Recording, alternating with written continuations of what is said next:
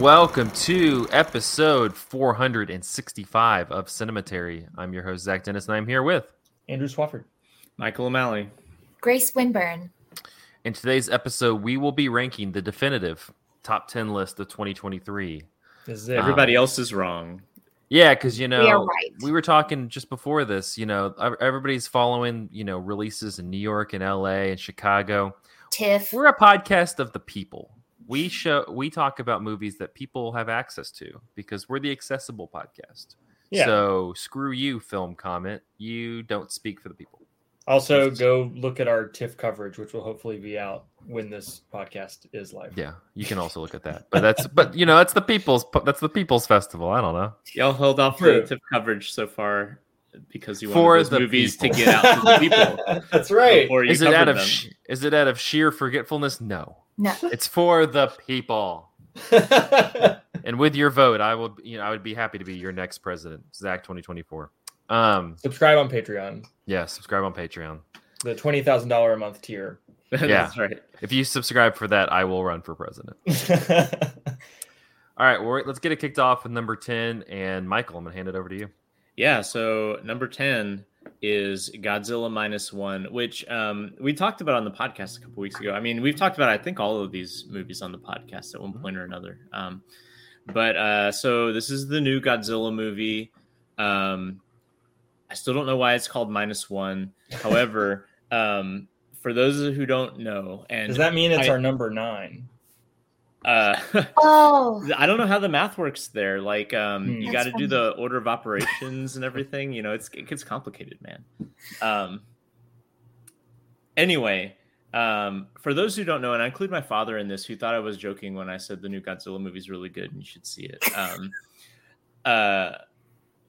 This is the new Godzilla movie, which basically exists parallel to any other Godzilla movie. Like it acts as if it's the only Godzilla movie. At the beginning of the movie, you have this man who's a would-be kamikaze pilot who decides not to fly his plane into a boat, and instead pretends that his plane is broken. And in the course of it, gets introduced to Godzilla, who raids the base that he's on, and then he makes it back to Tokyo after escaping with his life.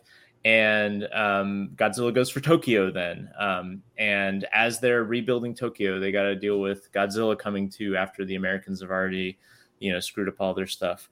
Who's the real Godzilla there? Who's the real Godzilla? In this movie, it is Japanese imperialism, because the whole movie ends up being about how messed up it is that the Japanese government during World War II and the lead up to it basically considered its citizens expendable.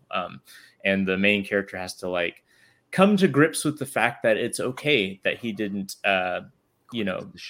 finish his mission as a kamikaze pilot.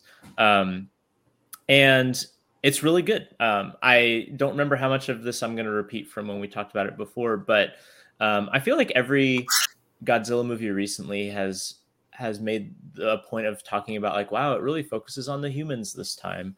And this really does. It's a fairly straightforward character piece about this pilot rebuilding his life after World War II. And he really, goes through some emotionally fraught territory.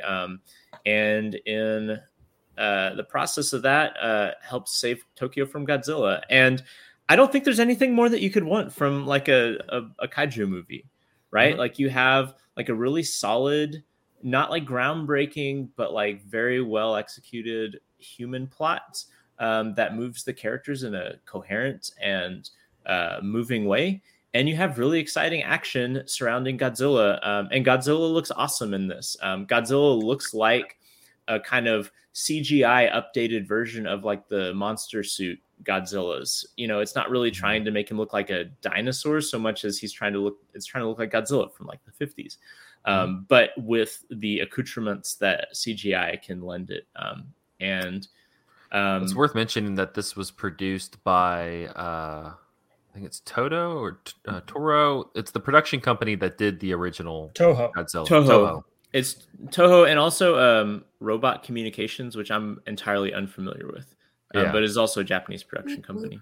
But just cool, like Toho was the one that made the original movie, so coming back around. Yeah, I do want to point out one thing that's especially noteworthy about this movie is Takashi Yamasaki is the director, but he is also the writer and he is also the visual effects coordinator, which is a combination you don't see that often, but truly pays off in this movie. This movie had a budget of, Wikipedia says, less than $15 million. And that's astounding to me. Like, this movie looks better than, like, the effects in this movie look better than any Marvel movie that has ever existed. And it looks better than a considerable number of other, like, fairly expensive American effects-driven movies this year. And I think that a big chunk of that has to do with just that alignment of writer, director, visual effects person. Just because, I don't know, it's like all in sync. And it's a movie that's really smart about how it deploys its effects as well. Because a lot of it, because it is like a human centric movie, does focus on like the human level stuff. And so, like, there are some sequences, like, for instance, there's a sequence when Godzilla does his like nuclear blast on like this neighborhood in Tokyo. And most of that sequence is focused on the humans. And there's only a few effect shots in it. But in the context of how the movie is structured, like with the directors, the edits that were chosen and the shots that were chosen, it feels like this monumental moment, despite the fact that Godzilla really isn't on the screen that much. I don't know, like, it's just a really good movie. We talked about this on the podcast, but like, it kind of puts like most of the American like big budget movies to shame, in the sense of like, it does everything well that like American movies did poorly this year, like having moving character development, having convincing effects, having really exciting action, and like, I don't know, it kind of rocks. Has everyone else seen it? I have not seen it. I plan to. Oh my gosh. Yeah. Y'all got to go see it. I only just saw Godzilla, like the original, like last month. So I'm catching You don't up. even have to see that, because this movie pretends like it doesn't exist. What? Mm-hmm. Yeah. Yeah. It's like completely unconnected with any other Godzilla movie in terms of anything. Yeah. A couple of things out of that. Yeah. One, it's been weird trying to sell this movie to people, because you kind of go, it just does everything that you would want, like, out of a like blockbuster action movie to do. Like, it's just like, there's nothing remarkable about it, at least I'm like, it's just, the story's fine, you kind of know where it's going, but like, it's just like a very enjoyable action movie, like blockbuster I have not movie. talked to a single person who has seen this movie and had anything negative to say about it. And like it's just, I count like my brother-in-law and like coworkers and things like that, like people who aren't like movie buff people, like people who wouldn't normally go see like a subtitled like Japanese film, like have been fans of this movie. Like, it's extremely approachable and accessible, and like just really just like hits all the notes that you would want it to hit. It's just like a good, it's just like a good action movie. And I think it's the been like a people's movie. Yeah, exactly. As somebody who has not seen it, but I have seen Hideaki Anno's Shin Godzilla from several years ago. Parts of this conversation do feel like an echo of what people said when that movie came out, but Anno's definitely doing something a bit more like unconventional and like, difficult to parse, I guess, on first glance, whereas this seems like it's trying to do just kind of a crowd pleasing. There are zero things that are difficult to parse about this movie. It's very dry. straightforward. I've not seen Shin Godzilla, but it's great. You should watch it. Having been familiar with like some of the other dudes' stuff, or that some of that dude's other stuff, like, it's not really in the same conversation, but it's a good Godzilla movie. So the other thing I wanted to say was, I think this is like, just the reception of this has been kind of indicative of if I read the New York Times had an article a couple days ago looking at like the state of superhero movies after this year, specifically Marvel, because Marvel just had like a really rough year. Dude, Disney in general, let us rejoice that Disney has cratered this year, like hardcore cratered. Do we have numbers on this? How much? Dude, also at the same time as Steamboat Willie entering the public domain. Let's all celebrate. No, Wish is like one of their biggest financial catastrophes of all time. Wow. The new Indiana Jones movie is one of the biggest flops in recent memory. They had another really big like. Well, you look at Marvel. The I mean, Marvels. Guardians. Well, Guardians 3 was probably their, was like the highest grossing one, but it wasn't like in like the records or anything. I mean, the Ant-Man movie did nothing, and then the Marvels, the one that just came out a couple months ago, was the lowest box office in Marvel history. Yeah, like historic failure. It's one would hope that they would learn the right lessons from all of this and start making good movies. I doubt that will happen, but maybe they'll just cool it. They'll just buy a bigger market share. Yeah, no, it's just like, it's kind of cool. Like this movie shows like you don't have to have like 6 movies leading up to this big movie, or and like a TV show. Yeah, it doesn't have to be 3 hours long. It doesn't have to be complex. Like this movie's very simple. Yeah, that's another thing I want to point out. This movie is 2 hours almost exactly, and that's all you need. Like, yeah, if you have not seen Godzilla -1 and it's still playing near you, check it out. It's worth. And if you know why it's called -1, please tell me, somebody. Yeah, let us know. Drop in the comments below, as they say. All right, Michael, we're staying on you for number 9. Yeah.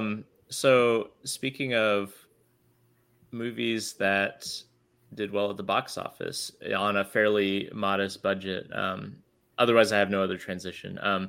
But the new M. Night Shyamalan movie, which came out in January, I believe. Yeah, it was one of those January movies, which M. Night Shyamalan has really like found his niche in January, and I'm here for it. Anyway, Knock at the Cabin.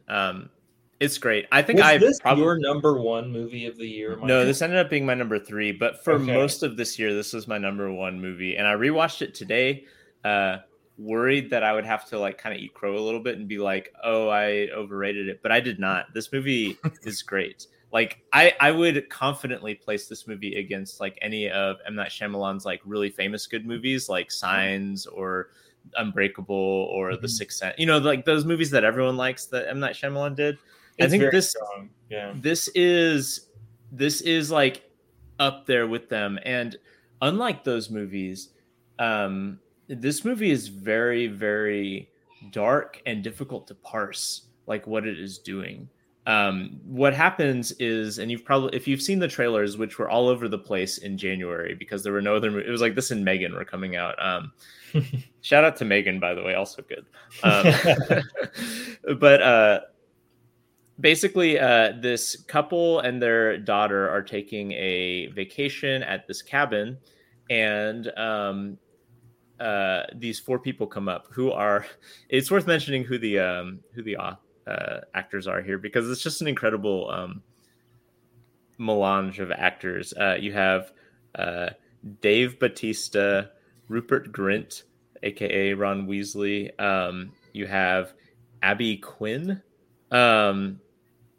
And then you have, let's see, who's the 4th person? Oh, I'm not actually familiar with this actor or actress, but it's Nikki Amuka Bird.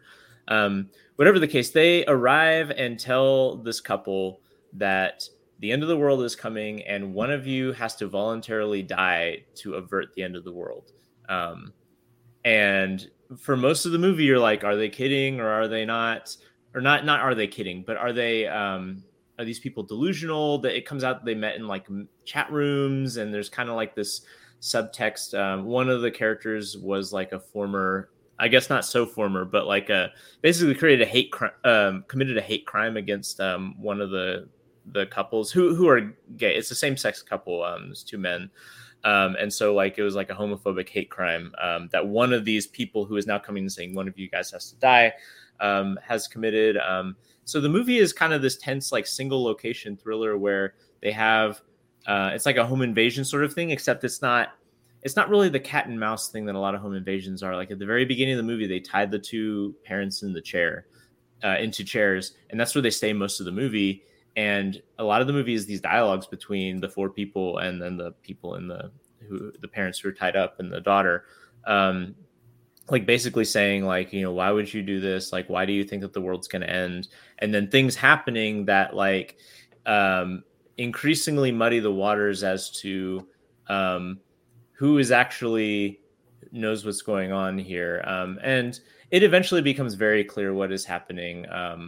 And it would be spoilery, I guess, to get into that, because a lot of the movie's tension is built on like how much of this is actually real, in terms of like the apocalypse and all that. But what eventually comes out of it is like this very ambiguous film that has to do with, like a lot of M. Night Shyamalan movies, has to do with faith, has to do with like, what is it? Like, what is the goal of sacrifice? What is the nature of caring for someone else? And if you dying causes pain for someone else, but saves other people, is that a worthwhile sacrifice to make? There's a lot of really interesting, like almost academic work that I've seen on this movie about like whether or not this movie advocates for like the assimilation of queerness into like mainstream American society. Because like basically like you would have to kill off one of the men in this relationship in order for their family to survive. And so is this movie arguing for, or is this movie saying that like to survive as a gay couple, you have to essentially kill your queerness? Is this movie engaging with like kind of like this modern like apocalyptic evangelicalism that you see in like American society, you know, that is like, you know, really like convinced that the end of the world is coming? And like, I mean, M. Night Shyamalan had no idea that conflicts in an occupation of Palestine would escalate several months after this movie and cause evangelicals to go into like a even more apocalyptic fervor. But it does feel like it's at least in conversation with that kind of mindset. But also you have like Dave Bautista and a couple of the other characters who are presenting themselves as like kind, almost liberal people, where they want to get to know people. They want like the people that who they're capturing.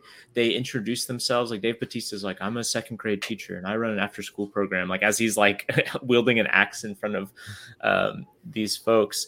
And there is something also like kind of very strange about like, and kind of like evocative about how this movie positions them. Like these like home invaders are presented as like nice liberals, except for one of them, which is like, you know, you're kind of like arch, like conservative, like hateful dude. And I don't know, like this movie, just like I've watched it twice now, and both times it like you watch it, or I've watched it, and it just opened up in weird ways to me, and ways that are very, sorry, those are my kids. Ways They're also really big. They're big Knock at the Cabin fans. Yeah, I wouldn't take your kids to this movie, but you could take them to the beach that makes you old, and they would. Yeah, make them age up a little bit. And then... So anyway, I will say that like M. Night Shyamalan's made a lot of bad movies, but like he's been kind of on a roll recently for movies that even if they're bad are like fascinating, like Glass, and then Old, and then this. Like that's a really fascinating run of movies that are like really ambitious and really strange and really like in some ways like hard to get a handle on what is he trying to do. But like the more that you kind of poke at these movies, the more they kind of open up for interesting things and interesting ideas. And I just think this movie is great. Like I may have single-handedly put this movie on the at number 9 here, because I think it was my number 3 of the year. But he's not here. But Reed also had this not as high as I thought, though. He had it at number 5. Well, like I said, until I saw the movies that I put on number 1 and 2, which we'll talk about later this podcast, this was my number 1 of the year. And like revisiting it, like I'm confident in that. Like I think this is a great movie, and like a movie that is difficult in ways that a lot of movies are not. Like it's really rare to get a movie that is like this obviously trying to engage with like difficult cultural material and for it to feel this opaque. And it also doesn't feel like wishy-washy. It doesn't feel like M. Night Shyamalan doesn't know what he's doing. What it feels like is a movie that is like genuinely difficult, and not in like a narrative way. Like this is a very straightforward narrative, but like difficult in terms of themes. Like it really is a movie you have to wrestle with if you're trying to figure out like what is going on in terms of themes here, and I really appreciate that. That's like super rare that a movie like that will come out, and also in this kind of bizarre like home invasion package. Mm-hmm. And even if you don't want to engage with it on that thematic level, it also just works as a thriller too. It rocks. Like M. Night Shyamalan is like cooking in this movie, and it's all in this like one room basically. Like it's a single location thriller that like that goes. Just like them like lining up outside, like you had like this kind of the grass outside and like in front of the cabin and like them lining up. It's like you know, he still knows how to get some good horror out of it too. The weapons, like, those were just like horrific. Oh my gosh, yeah, these like medieval looking weapons that they have. Like I just think of the first time that Dave Bautista like interacts with the daughter, and just like because like Dave Bautista's so good in the movie because he's just so like large, like he's just a very big man. He's huge. Yeah, and like but then like his character is so like kind of like soft. Yeah, and very he's quiet. A second grade teacher. Yeah, it's been just, like it's wonderful. Recruited to murder someone to avert the apocalypse. Apparently, so yeah, it's such a he's so good in that movie. He really is. Like I don't know when the like Dave Bautista like wins an Oscar push will happen, and it will inevitably happen for a movie that's not as interesting as this movie. But he's doing like Oscar level material here, I think. Yeah, I think that they kind of somebody needs to make a project for him because he's shown that he can like lead action movies. Like honestly, like I enjoyed him in Zack Snyder's Army of the Dead movie. He's done like the Marvel stuff. He's been, he has like the little small part in like Dune and James Bond and stuff like that. But like, I don't know, like, yeah, give this dude a movie, let him win an Oscar. He should win an Oscar for this one. He's really good. Like he's got this like sense of like great sadness and regret throughout the whole thing, like, which is like a really interesting wrinkle of like, he's someone who is fully convinced of something that he doesn't want to be true the whole movie. And that is just a really interesting and complex thing for him to play, and he does it well. Circling back around to Shyamalan finding his niche in January movies, it is unfortunate that his next movie is not a January release. I would love to go see it. Wait, what's his next? In like a week. It's called Trap. It is a thriller that is set at a concert. Apparently. Hell yeah, I'm there. All we know about it. I'm there. When is it happening? August. That's the January of the later part of the year. The January of the academic year. Let's go ahead and lock Trap in as Michael's like one of the top 5 movies for next year. I'm in. Like I'm on this train wherever it goes. Yeah. Glad this made the list. This was really good. I saw it after you guys talked about it so much on the podcast earlier in the year. And for me, the big takeaway was all of our suffering is linked. Like, as much as we want to shut our eyes to the suffering of other people and focus on what is happening in front of us, the tension that they have there in the house. And then when they turn on the news and they see what's going on in the rest of the world, we can't worry about that. We have to worry about what's happening here, but the two are linked. So as much as our suffering is linked in this, so is our love, and how that is like the big saving power. That was my big takeaway. I don't have, much. I saw today, I was kind of like trawling Letterboxd to see like good takes on this movie, because it's like a movie that I want to see good takes on. And I saw one that was really interesting where someone was saying that this movie is kind of showing the like inherent individualism of the family unit as like the only people you're responsible for. And that the world, if everyone in the world simply works on like the only people that I care about are the family, people in my immediate family, then the world cannot survive. And I think that's a really like, that's a kind of difficult reading of the movie, given what eventually happens in the movie. And I don't know how well that would sit with people, but that's like a really interesting thing to take out of the movie. So yeah, I don't know. You know what director has never had a movie featured on an episode of Cinematary? M. Night Shyamalan? M. Night Shyamalan. Dang, giving me ideas. It's giving me ideas. Yeah. 2024. Foreshadowing. Well, he did get a whole video essay. He got a video essay. You can go watch my video essay. God, M. Night, what else do you want, man?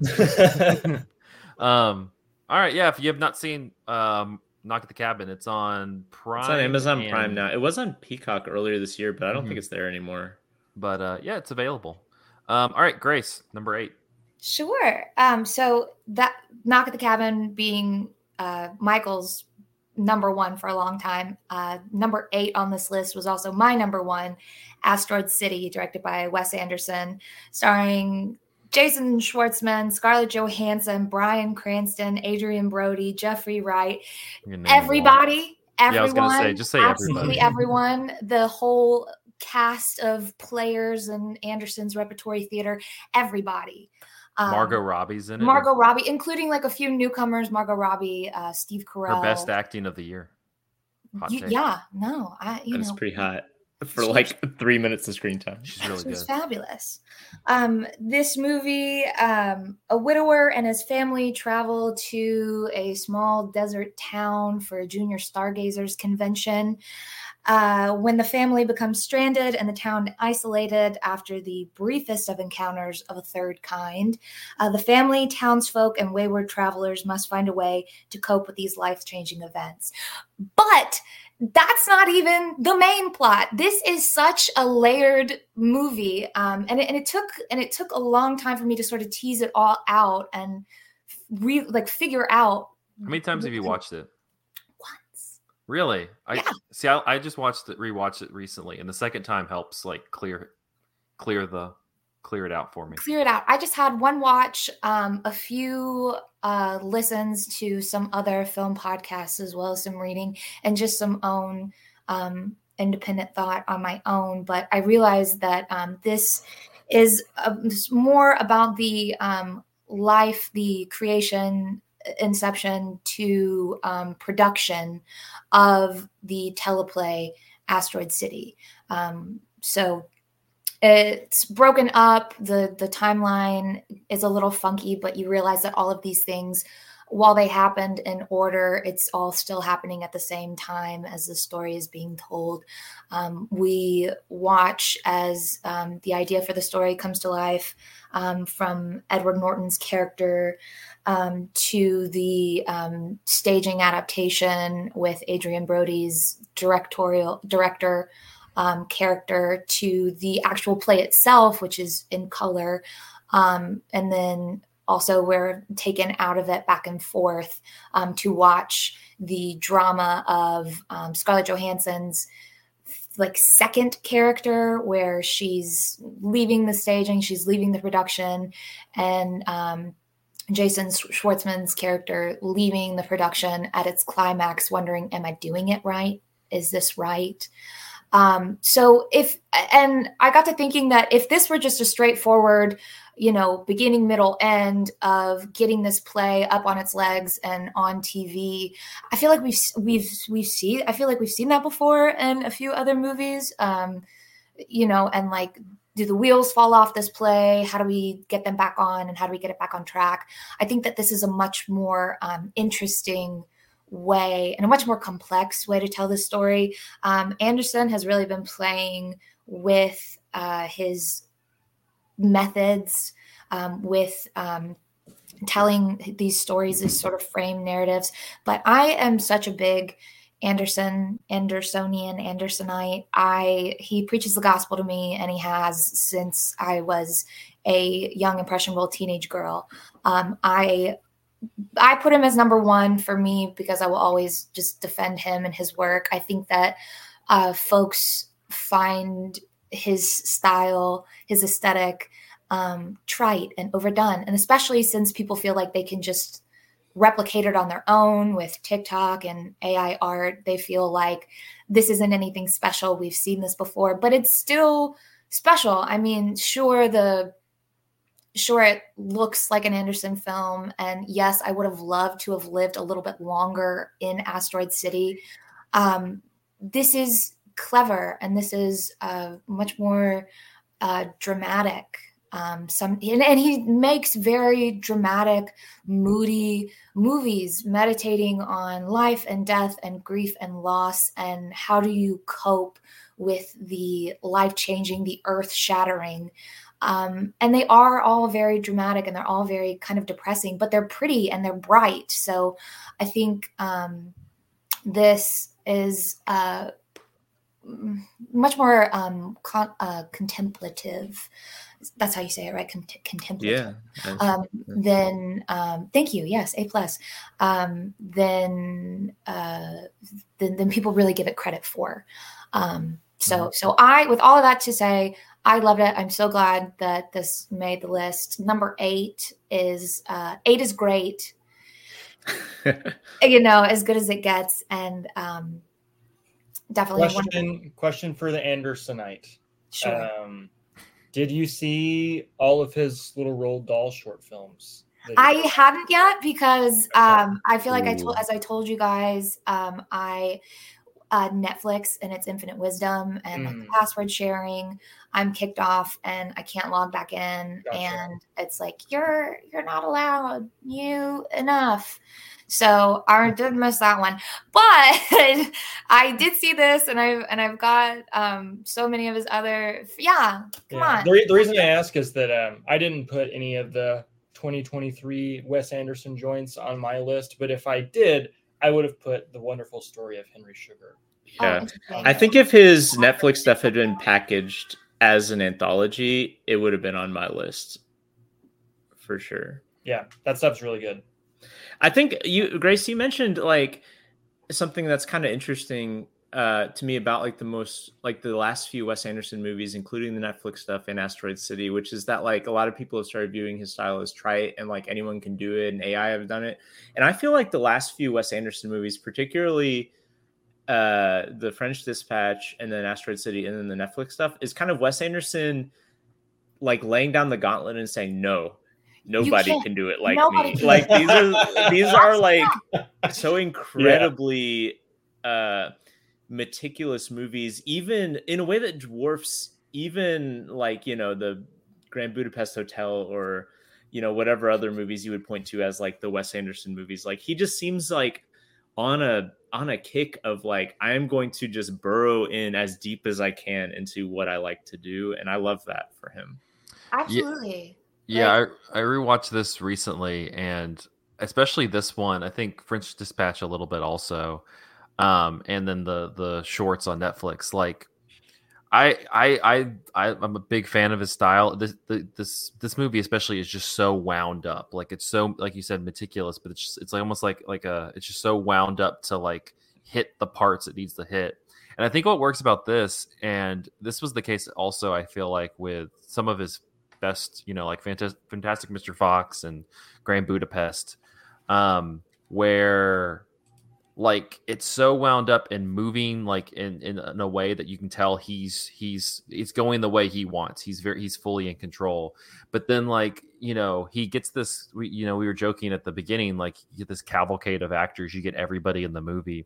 And like, I don't feel like there's ever like an explicit, like this is a sad moment or like, like there's nothing in the movie that like stops the movie to kind of like have that moment of like where they recognize what's, like I'm thinking of like Fantastic Mr. Fox when, Mr. Fox and Mrs. Fox are like there in front of the waterfall and they're having that moment, which there's nothing wrong with that. But like, you don't think the Margot Robbie moment is that in this movie? It's a little bit. Yeah.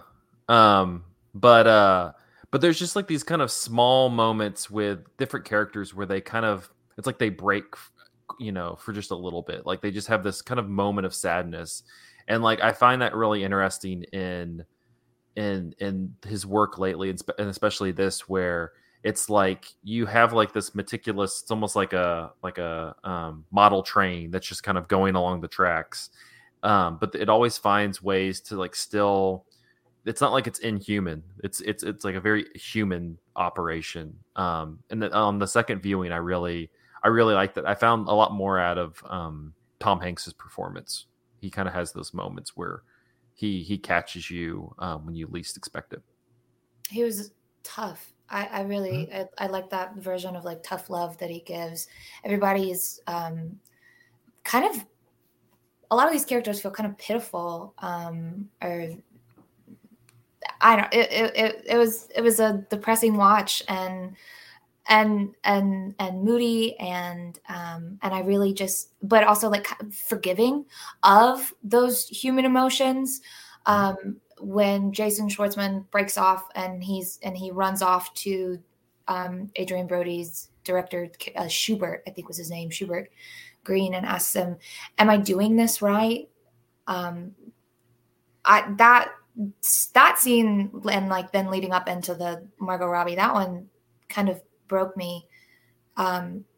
An actor asking their director in the middle of the performance, is this right? It's like us, sort of talking, if you're religious, if you're faithful, talking to God, praying, am I right? Am I doing this right? Looking for that absolution from your God, from your director, needing that reassurance, and he gives it to him. Yes, you are doing it right. And it also sort of felt like Anderson even asking himself, am I doing this right? Am I telling my story correctly? And him assuring himself, yes, you, again, throwing down that gauntlet. No one else can do this like you. Mm-hmm. It just wonderful, just heartbreaking. I don't know if I necessarily endorse Adrian Brody as God, but we can workshop it. He could be my God. Well, Asteroid City, it's on Amazon Prime now, so if you missed it, check it out. But I'm gonna. This has been the Amazon Prime list. Yeah, it has been. Fucking Bezos. Henry Sugars on Amazon Prime. I've got that. Can they put it on Netflix? No, it's Netflix. Yeah, it's stuck there for sure. Speaking of God, Andrew's got our number 7 pick. There you go. There's I know, right? That's how you make the big bucks. All right. Well, our number 7 pick of the best movies of 2023 is "Are You There, God? It's Me, Margaret" by Kelly Freeman Craig. And I want to start talking about this movie by quoting Chantel Akerman, who, when she was asked about, who's also a fan of this movie. I'm, from the grave. Chantel Akerman was alive, I'm sure she would love "Are You There, God? It's Me, Margaret." But when she was explaining why she chose to make her Sight and Sound award-winning #1 best movie of all time, Jean Dillman, like just about a woman doing chores. She said the film is a reaction to a, quote, hierarchy of images in cinema that places a car accident or a kiss higher in the hierarchy than washing up. And it's not by accident, but relates to the place of women in the social hierarchy. And I was thinking about that quote as I was putting together my list of the top 10, my favorite movies of this year. And like, I was comparing this one to some other more like kind of highbrow art movies that I'd watched this year, like Saint Omer and The Zone of Interest and May December, like all doing these really new, challenging things with the form of cinema. But I ended up getting my #1 movie of the year to "Are You There, God? It's Me, Margaret," because it's like the movie that I just enjoyed the most this year. I watched it 3 times, once on a plane and then again on Christmas Eve with my mom. And like every time I watch this movie, I am just like filled with so much like warmth and joy and like genuine human emotion. And, despite the fact that, this movie has shown up on a lot of people's lists. I have seen it on a lot of like Letterboxd top 10s, but it's usually placed pretty low. Because I think that it is kind of viewed as somewhat unremarkable, especially in a film landscape where we've had so many coming-of-age movies about young white girls, like Lady Bird and Booksmart and all these movies, right? But I think that this movie is like as good as the best of those, and it is just like full of these very subtly perfect choices. It is not being particularly flashy or showy or in your face with the things that it's doing in order to convey whatever feeling it wants to convey.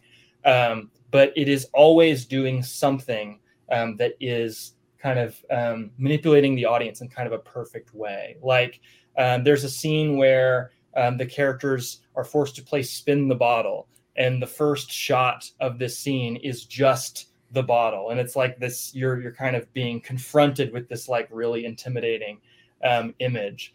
There's a sequence where she goes to visit her grandmother in New York, and they go see the Broadway show Pirates of Penzance, and you're getting one of the big numbers from that show kind of like intercut with like her on her way there and her meeting her grandmother in the subway and or at the bus station, and it like creates this sense of like the entire memory of that visit is sort of suffused with the blast of euphoria that she got from seeing this Broadway show. And all the characters in the movie, they have subtly different music taste, and so like the different needle drops are kind of reflecting what this character wants to listen to. There's a moment where the main character is wrapping up a prayer, and she says, "Thanks God," to end her prayer, and then because she has to interrupt her prayer to say, "Thanks, Mom," to her mom who's just done something for her, like very subtly kind of like asking the viewer to kind of draw a line in their brain between those two ideas. It is just like a really smart, well-crafted movie. It is like this really also kind of honest reckoning with faith as a central choice in a young person's life. It is, this is the kind of thing that doesn't really get discussed in a lot of big Hollywood movies. Faith is something that tends to only get touched upon by the faith-based film industry that is trying to be like evangelical and polemic. And this movie is not trying to do that. It is just kind of showing you the way in which a person might kind of try on different ideas and like internally grapple with the question of what they believe, and with like the full weight and importance that carries. And on top of that, it's also a really beautiful humanist depiction of puberty as experienced by young girls specifically. This is kind of the feminist blockbuster that I think Barbie was trying to be. And it has much more modest aims than Barbie. It's not trying to like take aim at like capital T, capital P, the patriarchy. It's just trying to kind of delve into the lived experience of women, both for, young girls and also their mothers as well. I really like Rachel McAdams' role in this movie, like the role itself and the performance. The performance is incredible. There's a scene where Rachel McAdams is explaining to her daughter why they don't speak to her maternal grandparents. And like Rachel McAdams' patience in delivering that set of lines, and her willingness to just kind of stop dead at so many moments in sharing that information, to like stammer and say and not know what to say, is just perfect. It is a type of humanist, or like a real authentic human performance that I feel like I don't see enough in movies. But also like just the choice to expand the role. I've actually not read the Judy Blume classic that this movie is adapted from, but my understanding is that it's kind of just the girl's story. And this movie kind of like expands the mother's role so that you're kind of getting the mother and the daughter's plot lines running simultaneously and in parallel to one another. And I think that it's really beautiful the way in which the movie kind of like forms all these really, universal connections that between the experiences of these two different characters. So Are You There, God? It's Me, Margaret. Beautiful movie. Feel like being underrated this year. No, it is, because like in like a just world, Rachel McAdams would be getting an Oscar nomination, because it's absolutely it's legitimately one of the best performances of the year.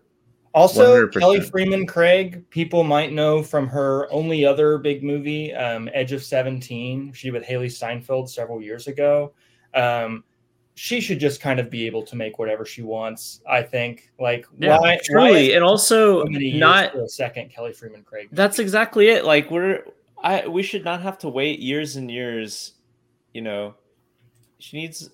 We as a society can't allow that to happen, because both of these movies are wonderful. Like they're wonderful, and like movies that kind of like feel like that they slot easily into a genre, but like truly transcend. I rewatched Edge of 17 with my wife Rebecca right before we saw Are You There, God? It's Me, Margaret. And seeing this back to back, like, really reinforced to me, like, that she's like one of the preeminent like talents in like just making movies in America right now. Like, not, but she's only made 2 of them, and over the course of like 10 years. It's unjust. I'm even though this movie probably didn't get the viewership it could have. I'm really glad though that like it went into theaters and it wasn't like, like Netflix didn't buy it or Hulu bought it, like something like that. It just gets like lost on those streaming services. So even though like it didn't get seen probably as much as it should have, at least like she's getting to make movies in theaters rather than it just getting content dumped on Netflix and disappearing after a week. Mm-hmm. That's sure. I guess that's true. I will say, I guess that I also had this on my list, but it was, I think, number 6 or 7. So sorry, Andrew. Part of the problem. Yeah, I am part of the problem. But that one particular scene that you're talking about the grandparents and why they don't see them anymore, like that was probably the best scene of the year. Like if I had to like think about like movie moments, like that one scene was really like a standout for me. Yeah, I can totally see that. All right. Well, Are You There, God? It's Me, Margaret. I don't think is it streaming anywhere? Or is it rental right now? I think it's a rental. Yeah. It's worth a rental though. It is. God, this movie lost money at the box office. That's so depressing. Yeah, it didn't do very well. Jeez. But all right. Number 6. This will wrap up the first part of this episode. Number 6 I got is The Holdovers, which I rewatched earlier today. This one I'm surprised, honestly, because Andrew and I caught it at TIFF, and I figured it would do pretty well, but it seems to have like kind of gone across the board as being like a lot of people have seen it, and all enjoy it. Like it seems to be across the board favorite. I had some random guy who like I gave movies to at McKay. Knoxville people know McKay's used books. Like I went to sell some stuff there, and he just like randomly asked me if I had seen The Holdovers and said it was his favorite movie. Oh my gosh. The people's choice. The people's choice. Like people, which is great. I'm like, I'm glad, glad people have locked on. But yeah, for those who have not seen it yet, it takes place in the early, I think in 1970. 70 to 71. Yeah, 1970. And it takes place in a New England boarding school. It's Christmas, and so everybody's headed home for the holidays. But some of the students don't have anywhere to go, so they're the holdover students. They're stuck with Paul Giamatti's character, which is it Hunnam? Yeah, it's Hunnam, Paul Hunnam, as well as Mary, who is the cafeteria worker. And so it's kind of a silly reason why they get rid of most of the kids, except for the one. But the rest of the kids leave. It is kind of a great gag, though. Like it's a really funny gag because it's just very random. But so then it becomes Angus, who is the lone student left, and then Paul Giamatti's character and Divine Joy Randolph's characters. And yeah, this is like it came out. I think it came out a little before Thanksgiving, but has started to come out like in rentals and streaming. It's on Peacock now. Over the last couple weeks, I wish it kind of almost came out a few weeks later. Like great Thanksgiving to Christmas to New Year's area like holiday movie. Like I feel like it's one that's going to enter a lot of rotations for that, which is nice to break up the watchings of Elf and Christmas Story and stuff like that. Like toss this in here for a little nihilism, it's a little melancholy and nihilism. What are you gonna do? But yeah, I remember when we saw this at TIFF. Paul Giamatti, he's another one. Like I think he'll probably get nominated. I feel like he might get nominated just because they're like, yeah, he's had a long career. I don't think he's gonna win though. And he's really good in this movie, just like genuinely, just like fantastic. You were talking about the scene with Rachel McAdams where she's talking about why they don't see her, the grandparents. Just a heartbreaking scene in this movie is when and it just kills you, and it's all because of Giamatti's face in it. But when they're at the party and he's kind of flirting and feeling like he's getting somewhere with the host of the party, who works as the assistant to the headmaster of the school, who you can tell he kind of has like a crush on. And she's like, and they're like talking, they have really good conversation. She goes, "Oh, hold on, I'll be right back," and goes up, and he like, looks behind him and sees her kissing this what we assume is her boyfriend, and like he just turns back and he just has like this. It's not even like sadness or anger. It's just like this disappointment, and like you can just read it all over his face. And Alexander Payne, who directs the movie, just kind of holds it there, and that look of disappointment is so. It's just so heart-wrenching in that moment for somebody who you can tell like this is a big deal, that he's kind of trying to reach out to this other person. But I think overall, like the movie, the movie definitely is leaning on, the holidays aren't, let's all get together and hug and, watch movies and open like it's not all happiness. Like people have, a lot of people have a tough time during the holidays, and like this is like one of the ideal like tough time during the holidays movies, because like it's very melancholy, it's very sad. You kind of get like this like wonderful melancholy snow in New England Cat Stevens soundtrack thing going on, and with also like intermixed with like kind of the somber Christmas carols as well. Yeah, and like there's like a comfort to that. It's kind of like a you've had a glass of mulled wine and you're just kind of sitting there in your feelings. But like I don't want to also sell it as like it's depressing, because it's also not. So it's also goddamn funny. It's so fucking funny. It's so funny all the time. In fact, that one scene that you're talking about being really depressing, where then it's immediately switched. It's immediately switched because the student is like hooking up with some random girl in the basement, and they're trying to get him to leave. And he's like, "I don't want to leave. I'm having fun. I'll come back. It's fine." Yeah. No, it's it marries a lot of the kind of like more somber notes with a lot of hilarious notes. Like Paul Giamatti is just frequently insulting everybody. We've talked about it on the podcast, but when at one point he calls the headmaster of the school penis cancer in human form, and that's the best insult of all time. Actually, the full line is, "Hardy, I've known you since you were a child, so I feel like I can say with expertise that you are penis cancer in human form." And you're just like, yeah, it's such a great burn. I actually had after the second time I watched this, I made a little note in my phone's notes app of like all the incredible insults that get thrown around in this movie. One of which is snarling Visigoths. Yeah. That's like right when they get back from the break, and he walks in, he goes, "Good morning, you snarling Visigoths," and like closes the door. He's grading the papers and calls them Philistines. Oh my god. So endlessly insulting to his The other funny scene in that movie, just that like is because on the rewatch it was just cracking me up, is when they're at the bowling alley and he's sitting at the bar with the bartender and the guy dressed as Santa, and That's like so funny. and they're like complaining. Oh they're complaining about something. They're like, "Yeah, it fucking sucks," and then like Paul Giamatti goes, "Hello, gentlemen," and like tells them like the origins of like why the Santa outfit that the guy's wearing is not like what Santa, what Saint Nicholas would have been wearing when he was alive. Like it's then he like takes a puff from his pipe and have like the most smug, self-satisfied face in the fucking world. And it cuts back to them and they're just staring at him. Like they don't even yell at him. They don't even know what to do with that. They're just like, okay. Yeah, no, it's a really funny movie. Honestly, yeah, like it's one. I feel like it'll be hovering around award seasons, but like I feel like this is like solidified itself as like a good holiday time rotation movie. Like just incredible performances all around. Speaking of like they should get more recognition, Divine Joy Randolph as Mary. Honestly, the second time watching, she's even more fantastic because she's given the least on paper to do. Like she's kind of given a one note character.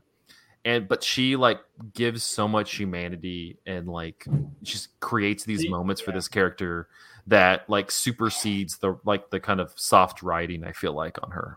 acting a lot with her face. Yeah, she's really good. Also, do the opening credits of this movie say introducing Dominic Sessa? Yeah, this is his first film role, which is incredible. What an incredible find! That kid is very good in this movie. If we're making our like dream Oscar ballots, I think he deserves to be in the conversation for sure. But yeah, I don't know. Grace, I know you watched this for the first time today. Any thoughts on The Holdovers? Tender, endlessly heartbreaking. I teared up a bunch, but I never fully let loose the tears because it was so funny. I love the lessons everyone teaches each other. School's in session, even over the holiday break. But it's the school of hard knocks and it's the school of life. And what is he? He's talking about like making them run or whatever. Yeah. And then they have study time too. They actually have to crack the books. They crack the books. I mean, their relationships enrich each other, enrich each other's lives, and that was so. And I thought that was so powerful. The friendship that they make.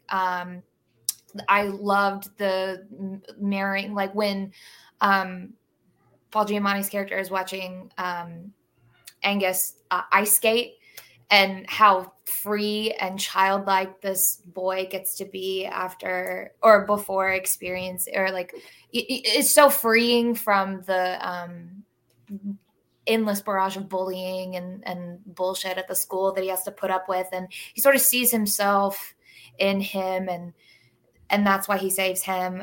This was like, before I watched this, I was a little concerned that this was going to be like sort of Breakfast Clubby with like the holdovers. And like we did get, and I liked the moments that each of the boys got. Like we got a little more from them than what I was really expecting. Like each boy had their own unique story and their own sort of arc. And well, you know that the little Mormon kid, that was Mitt Romney. He grew up to be Mitt Romney. Oh, it's his origin story. The title cards at the end. Yeah. It said and also introducing young Mitt Romney. But it was so cute, and it was really sweet, and really don't judge a book by its cover. I love when he hands out the presents from under the tree, and it's Marcus Aurelius's meditations, and then Mary opens hers, and you can tell from the back that it's meditations again. Oh wow! Do you just give this to everybody? And then at the very end, he's boxing up all of his stuff. It's a giant box of meditations. So yes, he does. But it looks like that box was still full, so he hadn't really given it out to a lot of people. So maybe it was intentional. I saw people sharing memes of that where it was like, I'm going to my Secret Santa work party. I know what I'm bringing. I know what I'm bringing. But it was wonderful, and it also felt really cozy. I know that it was shot on digital, but like them in post adding the grain and effect of film made me miss movies on film, and as someone that handles film in her daily life at work, there's just nothing like it. And so they really went above and beyond to give you an experience much more than just tell a story. So this is this is wonderful. Well, it's on, like I said, it's on Peacock now, but you can also rent it. It ends on New Year's, so like perfect time to, if you have not watched it, perfect. You still got time to watch it. All right, we're going to take a quick break, and then we're going to be back with the top 5 after this.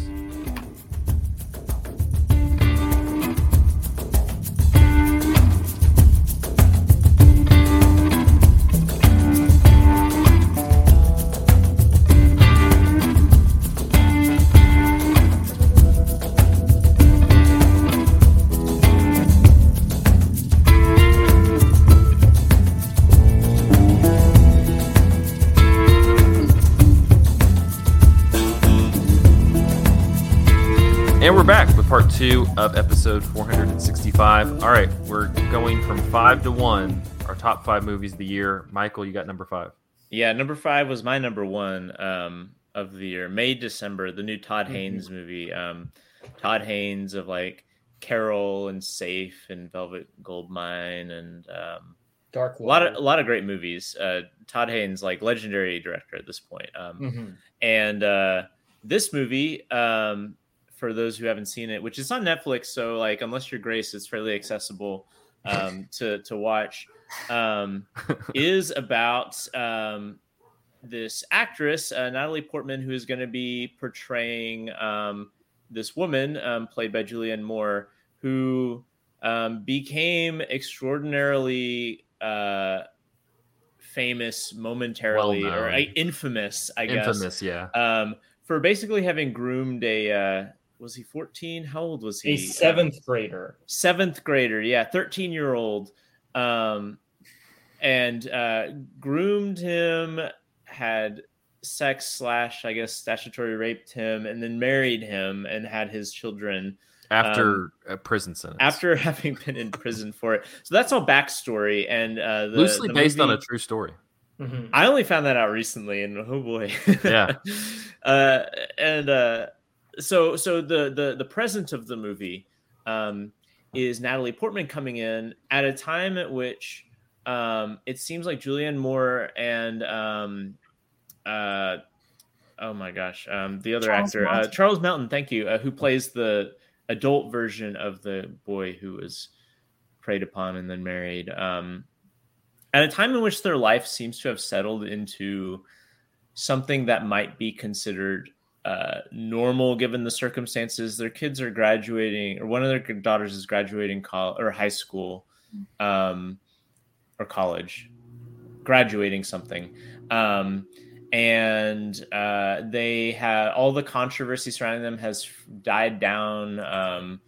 And like, they're still kind of famous for that thing, but that thing is far in the past, and it seems like they're trying to move on from it and just live their lives. But Natalie Portman coming in is the catalyst that like reopens all of these wounds that were never healed in the first place, and kind of sends this whole situation spiraling in and unpredictable and ultimately kind of destructive new directions. And I thought this movie was great. This movie was so good. I think we talked about it on another episode of the podcast. Yeah, we talked about it relatively recently. I can say real quickly, as somebody who lived in Savannah for 6 years, that takes place in Savannah. Yeah, 100%.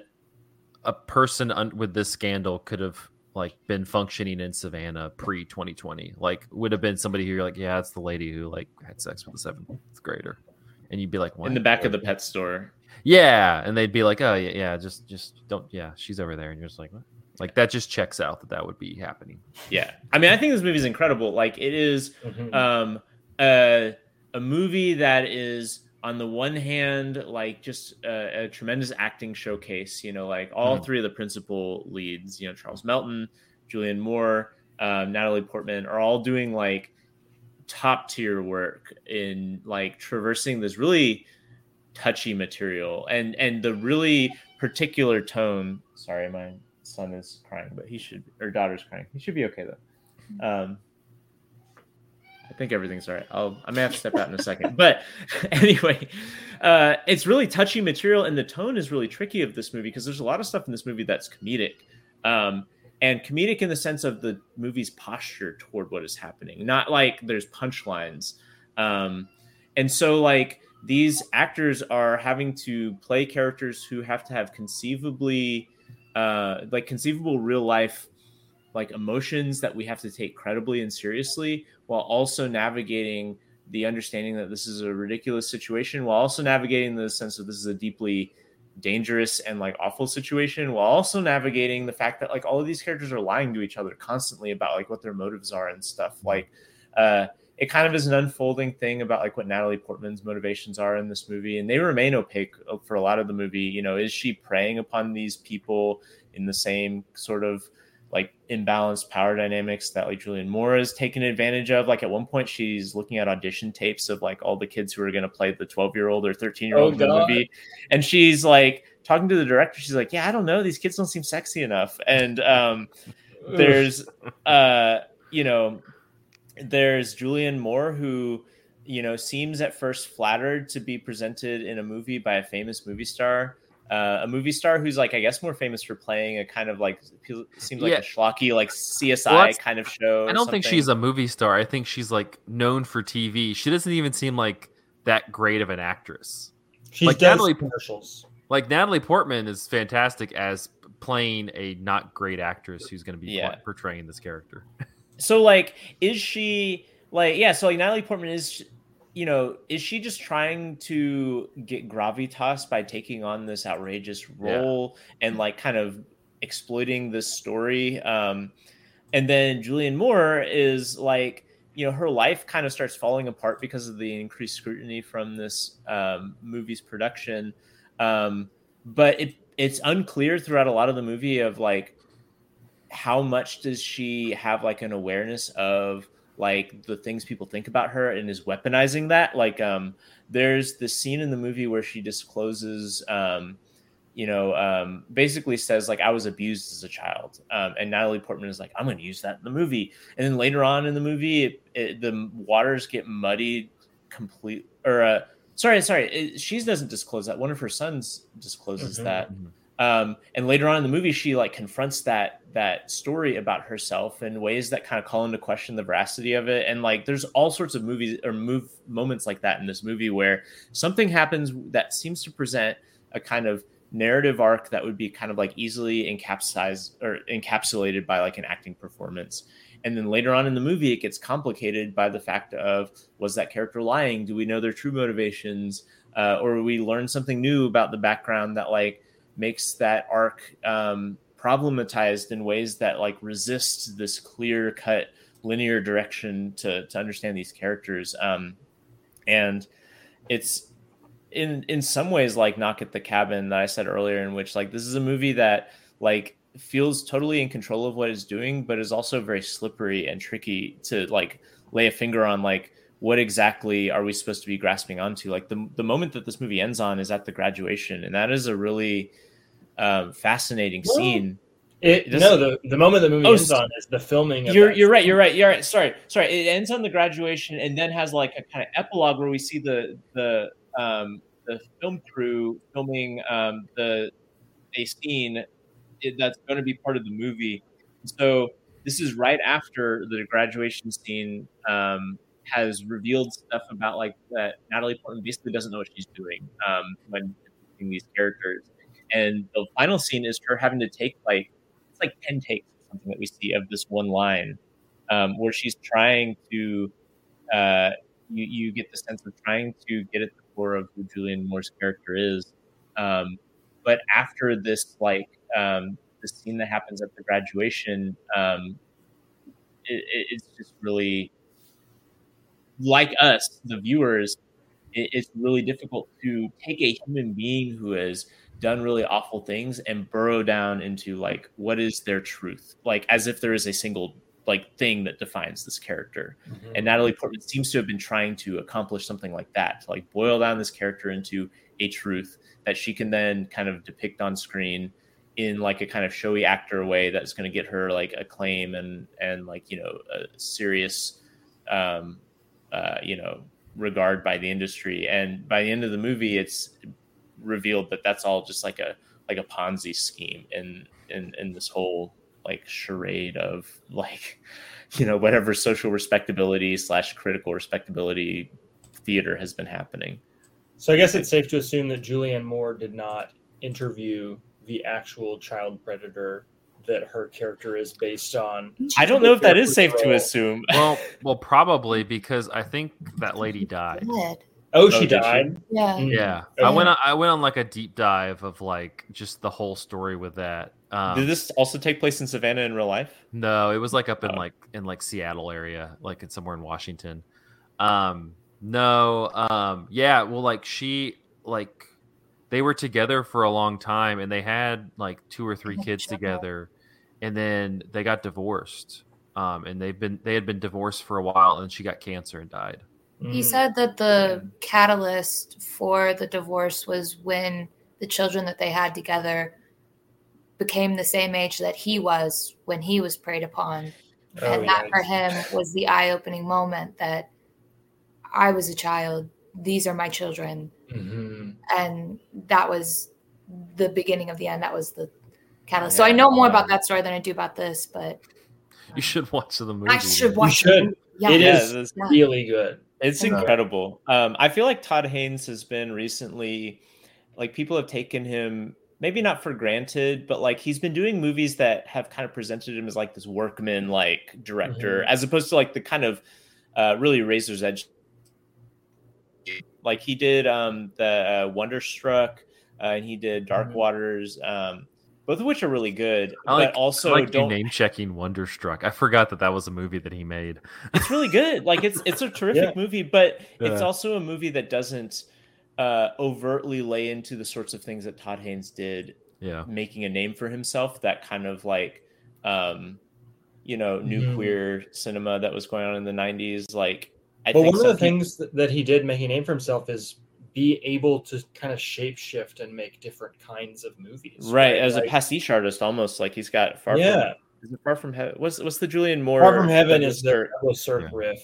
And then I'm Not There shows him like depicting Bob Dylan in like a myriad of different ways. And I was reading about the making of this movie, and they like made it like they had no budget. He talked about that until Will Ferrell came and produced it. Well, I think Will Ferrell and Julianne Moore and Natalie Portman put like their stuff behind it, but he made it like on like it was one of those, they had like a month or two and they like filmed it like it wasn't like this prolonged thing. Like they filmed it maybe not even a month. It might have been like 18, 20 days or so. Like it was very short. Like he was like I saw an interview and he talked about it reminded him of like his old indie days where he was having to put stuff together. There wasn't much, extra time. Like everybody kind of had to be locked in. It's just kind of it's kind of crazy that like Todd Haynes is also struggling to get funding for stuff. Mm-hmm. Give Todd Haynes more money. Truly. Yeah. And take all the money that you're giving to the Russo brothers for making shit and give it to Kelly Freeman Craig and Todd. Yeah, Disney, your financial prospects have cratered by doing business as usual. Just make a Todd Haynes movie. Yeah. Todd Haynes directs the Marvels. Well, May, December, it's on Netflix. Speaking of movies that it's just nice to see that guy work in. Mm-hmm. Andrew, you got number 4. Our number 4 movie of the year is The Boy and the Heron by Hayao Miyazaki. And my first bullet point on my notes here is that there is a new Hayao Miyazaki movie. That is kind of amazing. And just like, I'm grateful that I'm alive in the time that Miyazaki is alive and making movies. At one point I had a long conversation with somebody about like, who is the best living director or like the best currently working living director? And it's hard to think of somebody who's had a more profound impact on their corner of the film industry than Hayao Miyazaki. That's true. I think maybe unquestionably the greatest animator of all time. If we don't want to compare animation and live action cinema. So Miyazaki's back after making a movie that seemed very much like a last movie. The Wind Rises is kind of like mournful and elegiac. And The Boy and the Heron feels like a burst of new energy. It is Miyazaki back in the studio, like with a million ideas and just like wanting to do Ghibli stuff again. So he's kind of drawing on from the same well that gave us movies like Howl's Moving Castle and Spirited Away. So he's kind of twisting these beloved old tropes, but he's doing them in a more patient and assured way. It's like he's making one of his older movies, but with the mindset of like an old man who's done this for decades, right? The way the mystery and the world of this movie unfolds and reveals itself is very gradual and just kind of like increasingly like amazing. It's like evoking that feeling of wonder in the audience. I saw it at TIFF at the I guess it was the North American premiere, and that was like my main emotion watching it. It was like just wonder and awe of like all of the new stuff that he was putting on screen, new images that I had never seen before. Like just the power of imagination that this man has is just like unmatched. What was the there's 3 types of Miyazaki movies that we thought, Tiff. Yeah, there's 3 types of Miyazaki movies.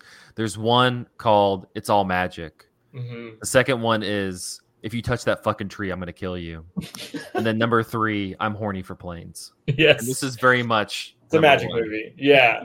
Yeah. So, and you know, this movie just like has so much amazing imagery in it, grotesque imagery too. Like not all of it is like beautiful and like fun to look at. A lot of it is actually quite upsetting to look at. Yeah.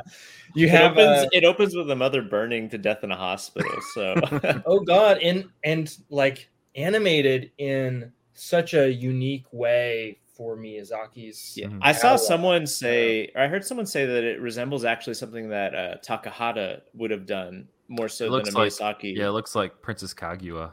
Yes, that scene in the middle of Princess Kaguya where she runs out of the palace and like all of the animation turns to scribbles. This kind of feels like it's a smear of paint. You're like walking. The character is running through a town that's being firebombed. Miyazaki himself being a child who survived firebombing when he was very young, and like his figure like running through the fire is this like really blurry ghost-like image that's strange in a Miyazaki film that are so often like built from these like really clean, confident lines. This kind of like lets it blur into abstraction, and the way the fire is animated too, it feels more like liquid than like fire.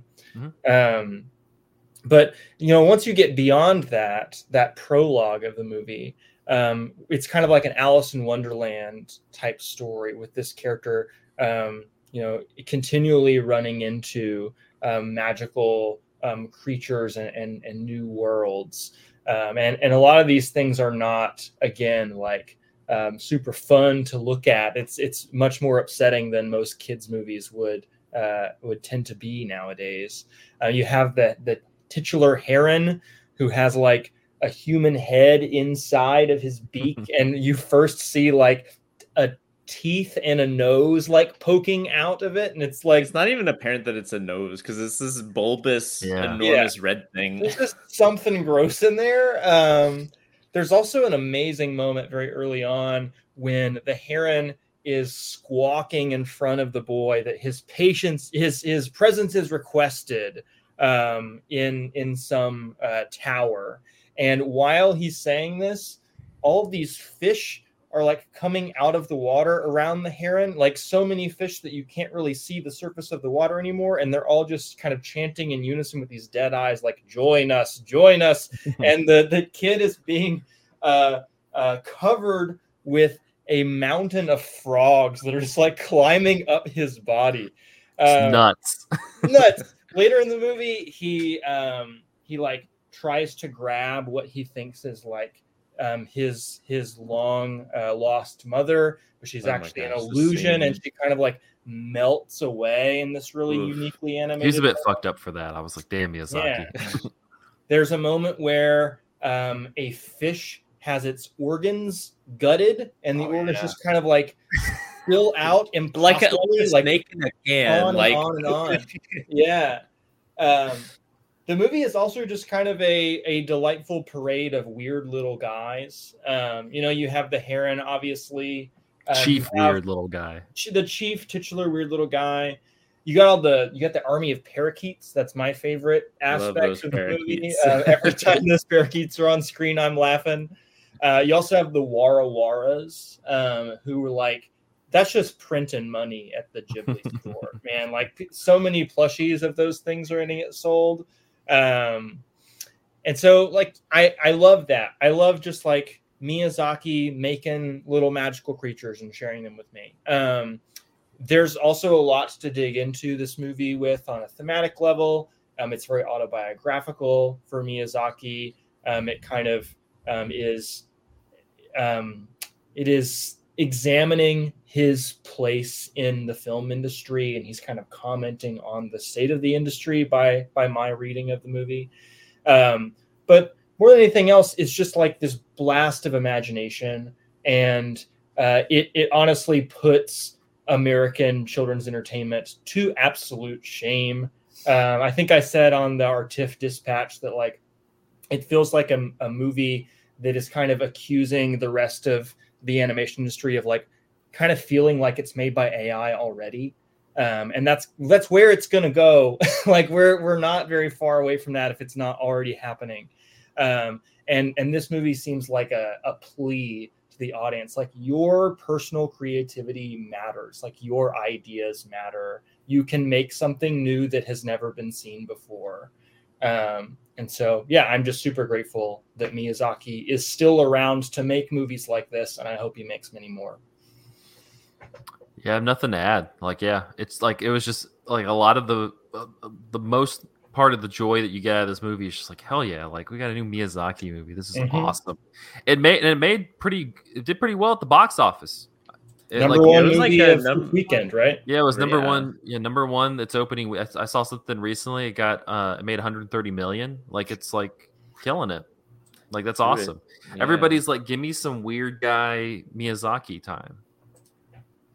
But yeah, I think it's still kind of petering around in the theaters if you have not seen it. But G Kids is the distribution company, so it'll probably get a Blu-ray release soon and pop up streaming. Maybe I guess on Max with the other Ghibli movies. Mm-hmm. I would assume. But yeah, number 4. Number 3. Speaking of big names making big movies, number 3 is Oppenheimer, which was not my number 1 movie of the year. And I was looking through my top movies of the year, and I think I'm just a film bro, and I'm sad. That really depressed me a lot. Yeah, actually, Nolan, did you say it was? It was your number 1? It was my number 1. Okay. I though, if I got to, not that it would help my film bro status, but if I could pick my number 1 movie of the year, it'd be watching Heat. I fucking love Heat. I think about Heat every day. I think Christopher Nolan does too. Yeah, like without and Heat, I think about her big ass. Amazing movie. All right, Oppenheimer. No big asses in this one. Unless you want to talk about a big ass bomb. Yeah. Oh, wow. What's his face? Benny Safdie's character was a big ass. No, Strauss was a big ass. Yeah, that's true. Yeah. True. I would say that Florence Pugh has an inappropriate ass in this movie. I didn't need to see Florence Pugh's ass in this movie. You know what? I've talked to a lot of people about Oppenheimer, and that has been one of the like prevailing sentiments I've heard from just like a variety of people, which is like, I didn't need the sex scenes with Florence Pugh. Yeah, people are weird now. I don't know what to tell you. Like I like the Florence Pugh sex scene, if only because it leads to the hilarious, iconic quote apparently being generated mid-coitus. This is why it's bad. No, I think that's so funny. Like that is it's a very funny scene. Christopher Nolan is not known for being funny, but I cannot imagine him coming up with that scene and not thinking it's funny. I feel like that's not a thing to mine for humor if that's what he's doing personally. Wait, what? Like reading Sanskrit having during sex? How is that not funny? No, like the line that Oppenheimer said about the decimation of countless Japanese people. What? During sex? During sex. He reads the Bhagavad Gita during sex. And I comes feel up like with I don't understand why what I'm saying is not coming across. Are you saying he was saying that in reference to the Japanese people? He's not saying that in reference to the Japanese people. No, in real life he said that in reference to the Japanese people. But I see what you're saying. The line is like him like reckoning with like he actually said it and then putting that during a sex scene. You're saying that. Okay, so I am here to defend this on what if he said that right after he nutted? LOL. No, but it's before he nuts. But also, so I am here to defend this on a serious level too. Oh my god! Which is that? Can we not talk about this? My defense of that is that like I haven't even so much of this movie is about like the opaque motivations of J. Robert Oppenheimer and whether or not like it is like an actual genuine moral stance that he takes in opposition to the hydrogen bomb or whatever, when he has in fact lived his entire career building up to the moment where he can then bomb hundreds of thousands of Japanese people. And only after he has accomplished that fact does he like start to think about the morals of it. Or maybe he was thinking about it beforehand. And so like to link that is similar to his stance with communism in the movie, which is where the sex scene is happening, right? He's hooking up with a communist who becomes his girlfriend for a little while. And there's a way in which you can view her relationship with him as him being tremendously insincere and not thinking about the consequences of what he's doing, because he, as is clear from the rest of the movie, doesn't have long-term ambitions within the labor movement, within communism or anything like that. It is like a role he steps into and like fulfills certain like philosophical and personal ambitions in the moment, but that he has no real moral impetus to follow through with. And so I think like having that line, which is supposed to be this like, oh wow, what a thinker, coming up with this Sanskrit line, this line from the Bhagavad Gita to express moral ambiguity about, or ambivalence about like blowing up people with this bomb. Like, I think it is perfect to like come out of that interaction, because that's how he treats Florence Pugh's character as well. What movie is this? Agree to disagree. So Oppenheimer is the latest movie from Christopher Nolan. We have not introduced it. Oppenheimer. Okay, that's what we're talking about. Yeah. Wait, have we seriously not mentioned what the movie is? No, we didn't get to that part. Y'all start yelling about sex scenes. Jesus. It's the story of J. Robert Oppenheimer, which culminates in the dropping of the atomic bomb in Hiroshima and Nagasaki. I rewatched this. I got the 4K Blu-ray, and I rewatched this the other day in prep because I'd been wanting to rewatch it for a while. It was also nice to have subtitles on, while people are talking in a Christopher Nolan movie. Yeah, I stand by as it's like definitely in the top of the movies for me this year. I think so. On one level, this is like a talking in rooms, like a lot of like in like a conference room, like interrogating people. Like it's not a movie that you would classify as like a 3-hour blockbuster epic. And so like on just like the filmmaking scale of like, this was one of the most successful movies of the year. And it's very different from like, Guardians 3 or the latest Mission Impossible, but it was like a blockbuster movie that people like went out in droves to see, which I think is just kind of crazy. Do you think that people went out and saw it just because of the Christopher Nolan name recognition? Like, I think a little bit. I think a little bit, yeah. It being as successful as it... Yeah, I guess Barbenheimer. But yeah, it being as successful as it was kind of blew my mind. Not because it wouldn't have been successful, but people I never would have imagined being interested in that movie saw that movie. Yeah. I think Christopher Nolan has more pull, like name pull, than people think. Like, yeah. I mean, you think more than almost anybody. Yeah, because I think people, you got like the Batman movies, people will show up for Batman movies. Like, I don't really classify that, but I'm like, you think of like Inception, Interstellar, like stuff like that. That's just kind of a little bit. That's not necessarily like super like mainstream popular. Also did like really, really well. I don't know, dude. People like Christopher Nolan. But no, on the rewatch, the thing that really struck me, one, the dialogue is kind of funny because on the second watch, it's all just like prophesizing what we'll get to at the end. Like it's just like a lot of the beginning of the movie is just kind of foreshadowing to the end, which is kind of funny. It's doesn't necessarily detract from the movie for me. I wouldn't really nominate it for its script. But the thing I was left with is it's a movie that like makes me, while I'm watching it especially, and then afterwards, makes me think a lot. The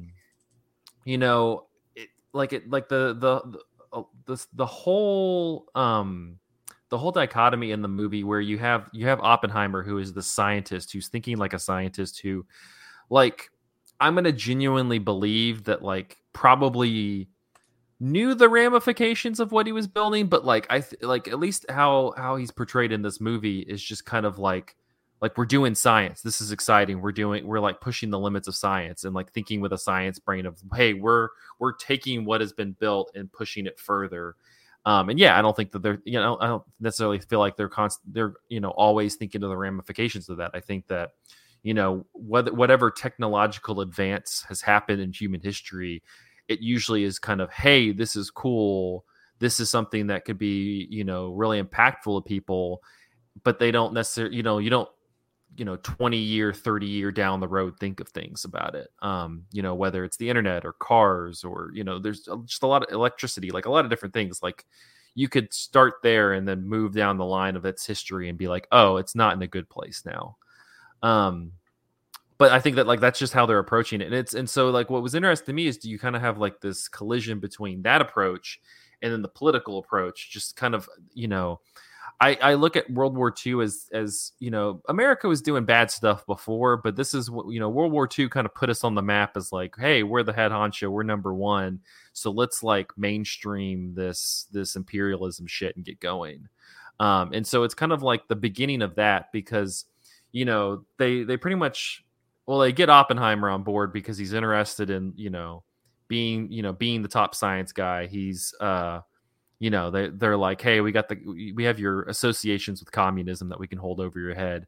And then, also I think he kind of, they go, as a Jewish person, like, we're going to drop this on the Nazis. And so you kind of have like that, like, all right, like that's, and I think that kind of, it breaks into that, the Nazis, we always like to look at the Nazis as like the prototypical bad guys. Like they're the bad guys. In this movie, I like how it kind of moves away from that, because they finished the bomb. They're still working on the bomb. The Nazis are done. And that's this whole fight internally in Los Alamos, is these scientists going like, the Nazis are done. Like, let's wrap it up. And that's just not how America is going to roll. You have the Matt Damon character as this kind of liaison, the general who's the liaison between Washington, and like his relationship with Oppenheimer is kind of sad in a way. Like they definitely respect each other and are getting along, but like there's times in the movie where it kind of frames it as like, they're friends. And I'm like, and by the end you're like, yeah, they're not friends. They just work together, because at the end, Oppenheimer kind of feels this ownership for this thing he's created. And it's kind of like, no, you're dropping that off at America's home and they're going to take it from here. Like, you're not involved anymore. And so it kind of kills that whole, like, we're doing this for science, because at the end of the day, you're producing weapons of mass destruction for a imperialist government. And I don't, the movie kind of wavers on how to feel about Oppenheimer. I don't necessarily feel though, like it's definitely not a rah American movie. Like it's a pretty pessimistic American movie, which I appreciate, because I think that's kind of what you have to get into.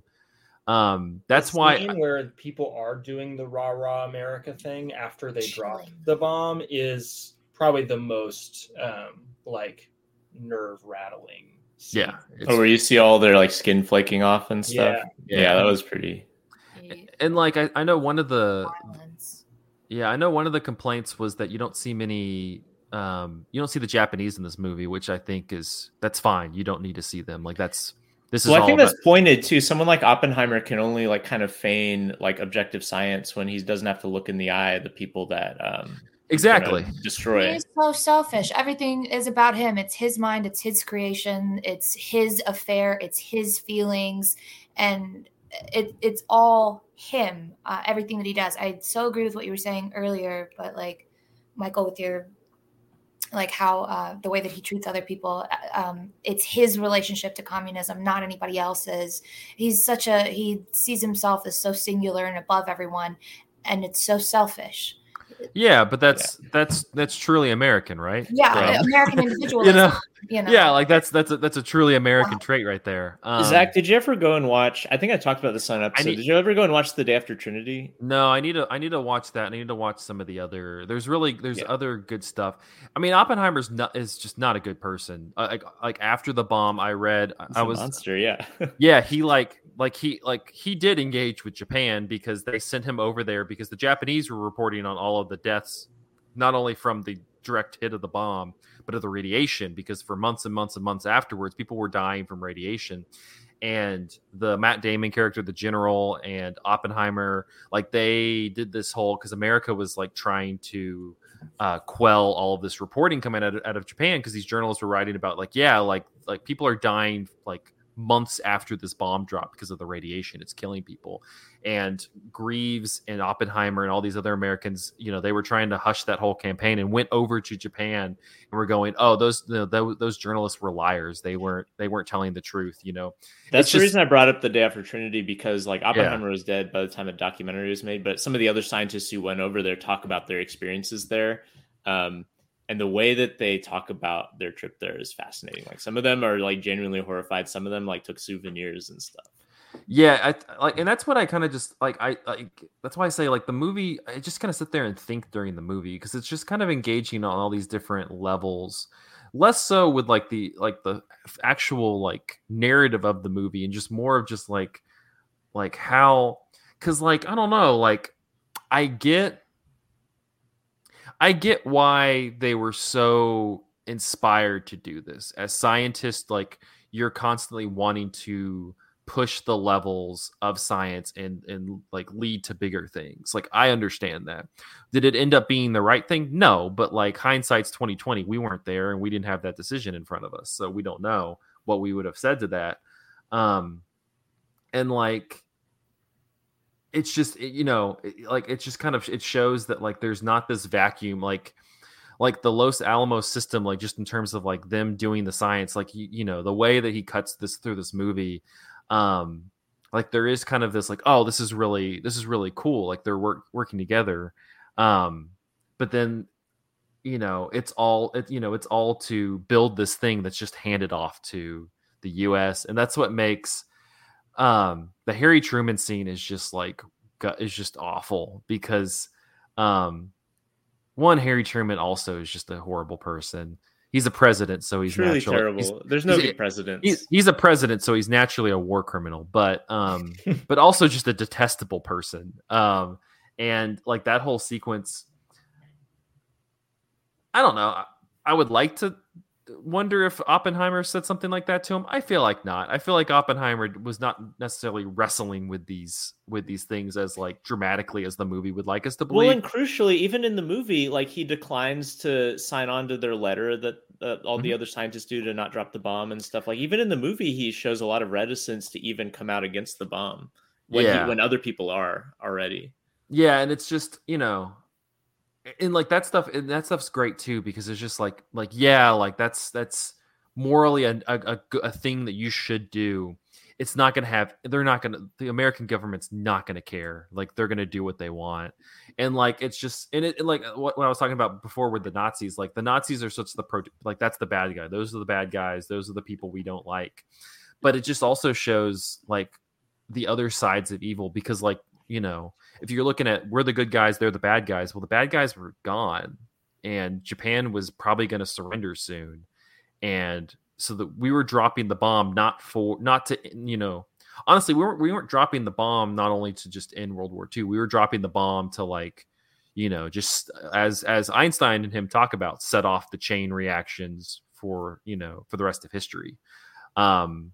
And I don't know, like that's just stuff that just kind of gets noodling around in my head while watching this movie, which also is just wildly entertaining and engaging. Yeah, I hope Cillian Murphy beats Bradley Cooper for Best Actor, because Bradley Cooper's a hack and Cillian Murphy's very good in this movie.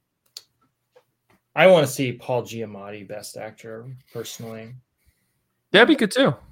Surprise Dave Bautista ballot beats everybody. On a wholly different Oppenheimer, it's you can buy it place soon. On a wholly different number, we talk about the number 2 movie. That's Bottoms, which we were talking about Barbenheimer and Barbie. This is my Barbie. This is my Bottoms aces. Bottoms is tops. Yeah. So this is written and directed by Emma Sligman, who did Shiva Baby, which is another good one if you've not seen it. It's a nice horror comedy. I don't think it's supposed to be a horror movie, but it's terrifying. Yeah, Bottoms is not that though. Bottoms As I put in my Letterboxd review after watching it yesterday, Bottoms follows two ugly, untalented gays who, as they say over the loudspeaker, they're like, "Will the two ugly, untalented gays please come to the principal's office?" It's Rachel Sonnet and Ayo Edebiri, and they are just great characters. They're kind of losers. They're kind of loners. They don't really interact with anybody. People just kind of look at them as like, afterthoughts. They're also kind of assholes, which is also what's great about them. And so in order to, they've been pining after these two cheerleaders, and in order to, they're like, all right, this is the way that we can get in with these cheerleaders, is they start a fight club. That's pretty much that's pretty much the movie.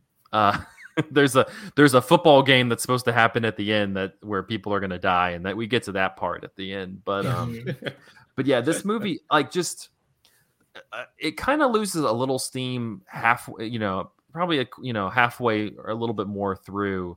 But the first like 30 minutes of it, like I was thinking about, is like I need to rewatch this more times, because it's like a Marx Brothers movie. They're just tossing jokes out left and right. It's so, like, I can't even keep up with how funny this movie is. There's one part that I didn't realize, but Ayo Edebiri improvised it, where she's like talking about this interaction they had with the hot cheerleaders, and it didn't go well. And she's talking about how, like, she's not going to be, like, she's going to have to, you're talking about the catastrophizing moment. Yeah. Oh my God. I'm packing my pussy up. That's it. I'm marrying the pastor. You're marrying the pastor. And he's gay too. And we have a son, and he knows. Like, she just keeps going. She improvised all that. The best part is when she says that, and she gets in the car, and when she's getting in the car, she goes, "Yeah, his sermons are good, but I mean, everybody knows he's fruity." No, it's just like because I like that their characters, they're not. This when it came out, this was named as like the anti-Booksmart. And it's kind of true, because like these characters are such assholes and like terrible a lot of the time, that it's like you can't really like totally hitch your wagon to them, because you're just like, man, they fucking suck. But they're also really funny. And like, you also have just a cavalcade of like stuff happening in the background that's so fun. The background stuff is the funniest. The background stuff is the best part. Like, you have the football players. The football players are so funny. They're wearing their gear the entire. They wear their movie. gear. They never take it off. The one that one football player is having sex with the girl's mom and has his pads still on when they come out of the bedroom, which is the just football hilarious. player's in the cage too the whole time.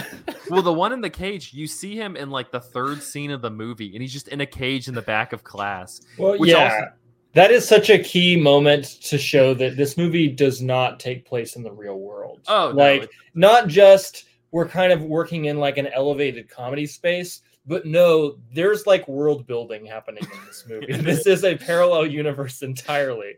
The like overt sexualization of the football quarterback by the school promotional material. Oh my God. It's great. Yeah. My other favorite takeaway was after they start the fight club, and Marshawn Lynch, who plays the teacher, who's also incredible. The teacher also Academy Award. Super funny. Where's Marshawn, Best Supporting Actor? Yeah, Marshawn Lynch is great. But like after they start the club, he writes on the board. He writes feminism. What? Who started it? A, Gloria Steinem. B, a man. C, another woman. Dude, the recurring gag of his like chalkboards throughout the movie, like it's great. At one point he's assigning bell hooks and stuff, and then he turns like reactionary, like anti-feminist. Yeah. Well, that's what. Then the club disbands, and he's like, and he starts like becoming like an incel. It's great. So the football players are funny. Marshawn Lynch is funny. You have a random scene with somebody associated with Ayo Edebiri's character, who is just like this pot smoker out in the trailer. She's really funny. Yeah, it's just great. All like honestly, it kind of has like Wet Hot American Summer, like chaos energy, Mm-hmm. But man, this is really good. And like this one bodies Barbie and Booksmart. I didn't realize they were all competing with one another, but this one bodies both of those movies. We always have to put women in entertainment in a competition with one another because only one can exist. That's true. That's It's a Fight Club. They have to duke it out. They have to fight, and this has the edge. The one girl walks in and she's like, man, she would be kind of hot if she stopped huffing glue.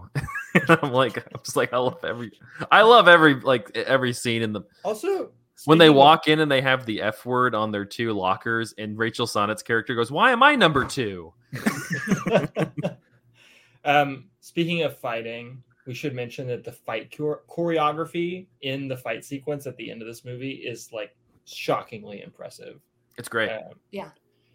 I thought the first fight that gave you sort of a taste of it with one of the girls in the Fight Club, and then the like berserker football player that they unleash upon her. Love that. I love that, and that was like he like kicks her head on the ground. I mean, I know that at that point, you have this feeling where it's like, okay, the Fight Club, they're going to show what they've learned, and they're going to fight each other, and instead, she has to fight a man, and like, it's what a great metaphor for feminism, and like, you're always at a disadvantage as a woman having to fight a man, and like they won't pull any punches, and she does a good job holding her own. Like you get the sense that like they were really learning not just how to like fight, but like fight back, and she's still just beaten down. And it's when they all join forces at the end to save the men. Like they have to go get the one girl, and they go, "Listen, I know you're a black Republican, but you're the smartest one here." They clown her for that so hard, and like it is oh my god, really funny. My favorite when he about speaking of bell hooks, I liked when Kaya Gerber's character is like, it's like, who is bell hooks and why do we care? Like that was so smart. There's so many lines in this movie. That's why I'm like, I need to rewatch it a couple times because there's just so many great, like, honestly, this deserves like a Clueless, Mean Girls level like cult following where it's being shown all the time. Like this movie's so damn funny. Totally. And like is in the class, is very much in the class of the. Honestly, it might be better than Mean Girls because I watched Mean Girls recently. It's a little problematic, and now this Broadway version of it that's coming out and it's a movie is going to kind of diminish. So, Bottoms, number 1. The top. Is it not number 2 though? It's number 2. It's number 1 in our Bottoms hearts. is number 2. It's so funny, yeah. Yeah. And then you said it was a wholly different movie from Oppenheimer. It is. Womp. All right. Well, let's this is, drum rolls. People, please, simmer down, sit down. Grace, what is our number 1 movie of the year? Killers of the Flower Moon. Scorsese strikes again, that bastard. Was it the Irishman? Is that the other one that was The Irishman was number 1 for us 3 years ago. Is that when that came out? Yeah, I think you're right. I think so. Masterpiece. Killers of the Flower Moon, directed by Martin Scorsese, starring Lily Gladstone, Leonardo DiCaprio, Robert De Niro, Jesse Plemons, a host of country western music singers, and Scorsese himself. This takes our number 1 spot. Was there ever any doubt? I mean, what else? Yeah, I didn't think this was going to win. Really not? I thought it was going to be Oppenheimer or Boy in the Hair. Oh, well, knowing us, and I know our tastes at this point, I'm not surprised that this is our number 1. It does feel completely deserved. Yeah, nobody had it as their number 1 movie. That's crazy. Anyway, sorry. Oh, really? It just was on so many ballots that it got. It was pretty much on every ballot. Interesting. Yeah. And rightfully so. I remember watching even the first trailer for it and just transfixed by it. I was like, oh my God. And this is just the trailer. And there's a whole 3-hour movie yet to come. And I'm so excited. This was, so Killers of the Flower Moon. It's based on the novel by David Grann, which follows the Osage murders and the inception of the FBI. this you guys have talked about it on the podcast before briefly in the part 1 movies that we watched this week. So it's nice that we get to talk about it a little bit more and give it its number 1 spot as it highlights an event, a historical event that I didn't know anything about. Not a lick about. I don't feel like I'm alone in that. Yeah, I didn't know anything about the Osage murders. I didn't know anything going into this. I don't think I'm alone in that. I think that maybe that also speaks to like our American individualism, that we're able to abstract ourselves from events in history. No, that wasn't me. That was so long ago. That was somebody else. And one thing that I really like that this movie does, that Scorsese does, is he frames it or bookends it with 2, first with a Osage ceremony, and then it could have also been an Osage ceremony, but it seemed to be like on a much larger scale, a Native American ceremony. So it bookends the story and frames that this is a story about them, but the controversy surrounding this movie is that Scorsese himself believed that he probably wasn't the right person to tackle that story. And I also agree with that. I don't think that he would be the person to take it on. I think that framing this from the villains of the killers is a much better way, and it also puts us, most of the viewers, in the same seat as Ernest and King Hale. Look at us. We are greedy. We are vicious as Americans, and this is something that we are all complicit in. Yeah, it's really interesting in the movie because like that's not like the crimes and like the machinations behind the crimes are very hidden. You know, it's not like it's happening. It's not like it's happening in the background and then boom, like we reveal. There's never a reveal because they're just doing it in front of the camera. Robert De Niro lays everything out in like the second scene of the movie or something, where he's like, "Look, Ernest, here's what's going on," and then the rest of the movie is just playing that out. Yeah, it's never like there's never like a oh man, like this is what's happening. Like no, you know Robert De Niro's like the leader of this these heinous crimes from, like you said, the second scene of the movie. I was struck. My favorite, or one of my favorite sort of images is as they're going in the beginning when they're like listing all of the murders as they're happening, and it's a hand with a gun through a window, and it shoots a woman and then outruns the man that did it. And it was sort of like, pull back the curtains, like, surprise, it's a white man doing it. Like it was, so there was no doubt who is committing these crimes.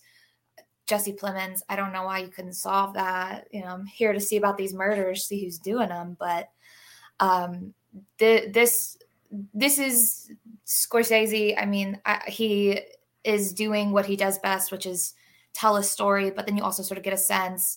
There was a line that I sort of latched onto, again, going back to the very beginning, the ceremony. The old ways are dying. The old ways of the Osage people are dying. The old ways of film, of cinema, are dying.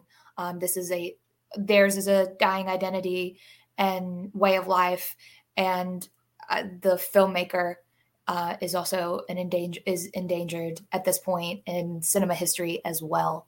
But at the same time, there's that like fascinating epilogue too, where it's like the radio drama, where Scorsese is basically saying like, this movie's not going to do shit. In fact, I'm just here telling a story just the same as everyone else told these stories, but nothing's going to change about it. Like, I don't know. There's something like interestingly brutal and self-critical about that ending too.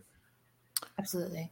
Yeah, there was. I've seen a lot of conversation around it where people have taken, like, are unhappy with the fact that Scorsese's directing this story compared to a Osage filmmaker or just a Native filmmaker in general.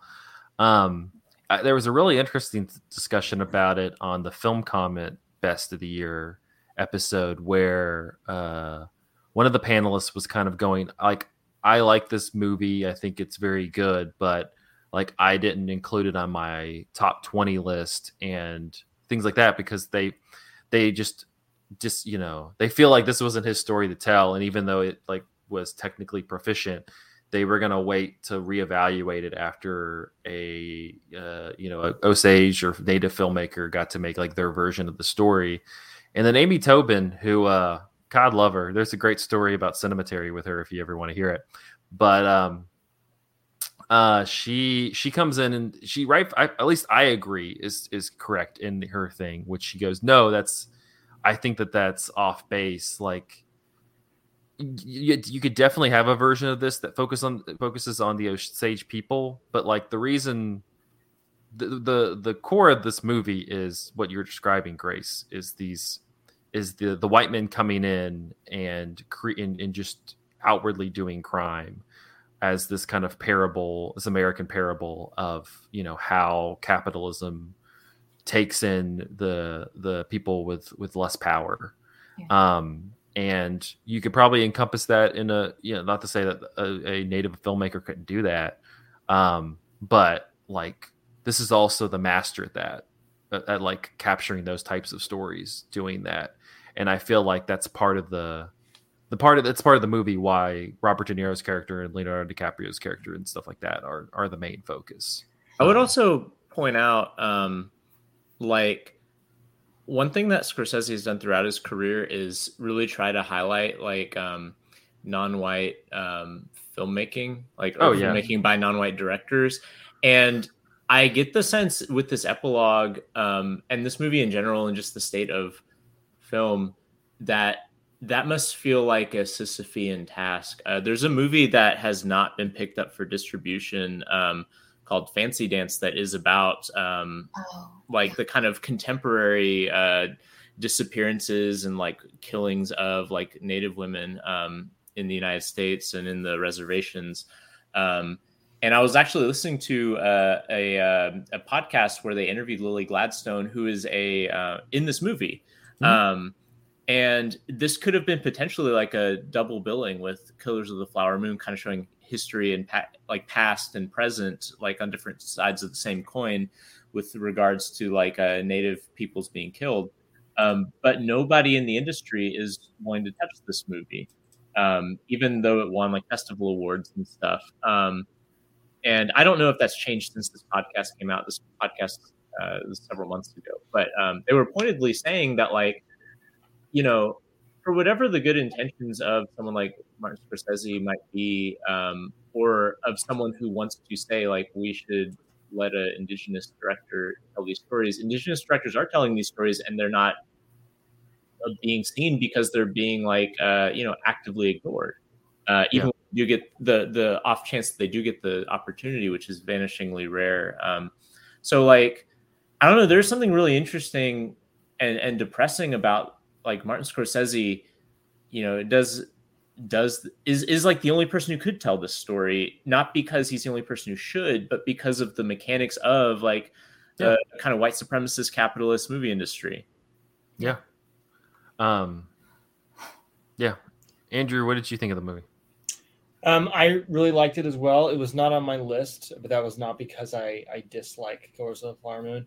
To tell the truth, it's a movie that I want to rewatch. Before I like fully know how I feel about it, just because of the context of me watching it.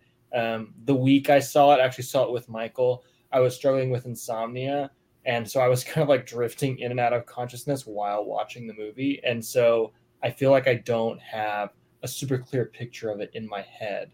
I know the broad strokes, right? But it's a lot though. It's a 3.5 hour like trudge through a lot of suffering. And I was just not in the headspace to watch it. I actually tried to rewatch it today for this podcast. And I saw that, this movie was an Apple TV Plus movie. And when we saw it in theaters, there was actually a little bumper at the beginning of the movie of Martin Scorsese thanking the audience for watching the movie in a theater, because he knows that, like, as Grace said, film is kind of like a dying art form, or at least an art form that's kind of taking a new shape. And Scorsese is like, with this and The Irishman, sort of resigned to making movies for the streamers. And so I was like, okay, this is on Apple TV Plus. I have Apple TV Plus. I'm going to pull it up and watch it today. Apple TV Plus makes you rent this movie for $20 to rent it. You do not own a fake ass digital copy of the movie. You have access to it for like 24 hours for $20. That sucks. Yeah, I hope the Criterion Collection does like they did with Irishman and gets this on gets a physical release of this, because like it's gonna get lost in Apple TV Plus. But what is the Cinematary Amy Taubin story? Oh, so one year I invited her to come on one of our Young Critics episodes, and Amy Taubin's like been around the block. She's been around for a long time. Very curmudgeon-y. Would have been a fun podcast. So I like send her like the email I generally send the people going, hey, like, we would like you to be on this episode, blah blah blah. And she replied with I am not a young critic. She's like, I'm not a young critic. I'm very much an old one. So it would make no sense for me to be on this podcast. And I could have responded with no, like we're the young, like that's what's going on here. That's the dynamic. But I just like that answer, so I just left it as is. You just got to be an old critic, please. Yeah, she was just like, I am not a young critic. I was like, well, I mean, yeah. No, but yeah, I don't know. I'm with you kind of, Andrew. I need to rewatch this movie because it's a lot, and it is like just a lot happening over the course of 3.5 hours, and I feel like kind of sitting and being able to really focus would be helpful. But yeah, I'm good with it being number one. I think it'll, like, I had it number 5. I think it would crawl up my list if I saw it again. All right. Well, let's wrap up real quick. We're pushing 2 hours, so we're going to go through this quickly. But everybody, if you want to go around and do your honorable mentions, I can kick us off. I had a couple just on my top 10 that like I would like to highlight. If you're able to see The Delinquents, I saw that at TIFF. It came out in October. Super good movie from Argentina. Yeah, heist movie. Really, really fun. I also, Zone of Interest should be coming out more wider, the new Jonathan Glazer movie. Andrew had that on his list too, because we saw that at TIFF. Check that out. The 2 honorable mentions I had, one as just like a counter-programming blockbuster that was really fun that I wish I think it had a better life on streaming than in theaters. But Dungeons and Dragons, Honor Among Thieves, really fun movie. I'm not a Dungeons and Dragons person, so I can't speak to like the how it lines up with the gameplay or anything like that. But Chris Pine, hella charming. And it's by the Game Night guys. Yeah, it's by the guys who did Game Night. It has some energy to it. I don't know. It's really good. Hugh Grant is the villain. He's doing some stuff that's fun. I don't know. It's on Paramount Plus and I think Amazon Prime right now. Check it out. It's well worth your 2 hours. Like, it's a good little, I found it really entertaining. The other one, we talked about the Wes Anderson Roald Dahl shorts that are on Netflix earlier. I put that as my honorable mention. Those are all fantastic. If you have not watched those, you could probably sit there and watch all of them in about an hour and a half. Yeah. But yeah, if you have not checked those out, please do. Grace, what about you? My 2 honorable mentions were Sofia Coppola's Priscilla. I really enjoyed that. Talk about grooming, May, December, grooming again, and Priscilla. I adored it. I have my fun story movie theater. Go see a movie in theater, talk to somebody next to you in the theater. Maybe they're friendly, maybe they're not. But I met a wonderful woman who's a huge Elvis fan, and she loved the Baz Luhrmann Elvis, and she also loved this. So she can hold the 2 stories and the 2 truths in her heart, and so can we. But also, Priscilla was just really fun to watch as a Memphian. When she walks into high school, I was like, that's Immaculate Conception. I know where that is. I know that high school. I have friends that went there. So I just felt close to that. And my other was Brandon Cronenberg's Infinity Pool. That was scary, guys. I like that. It was scary and sexy. Killing of your of your ego, your id, and your super ego all in one go, and then just being forced to go back to the real world.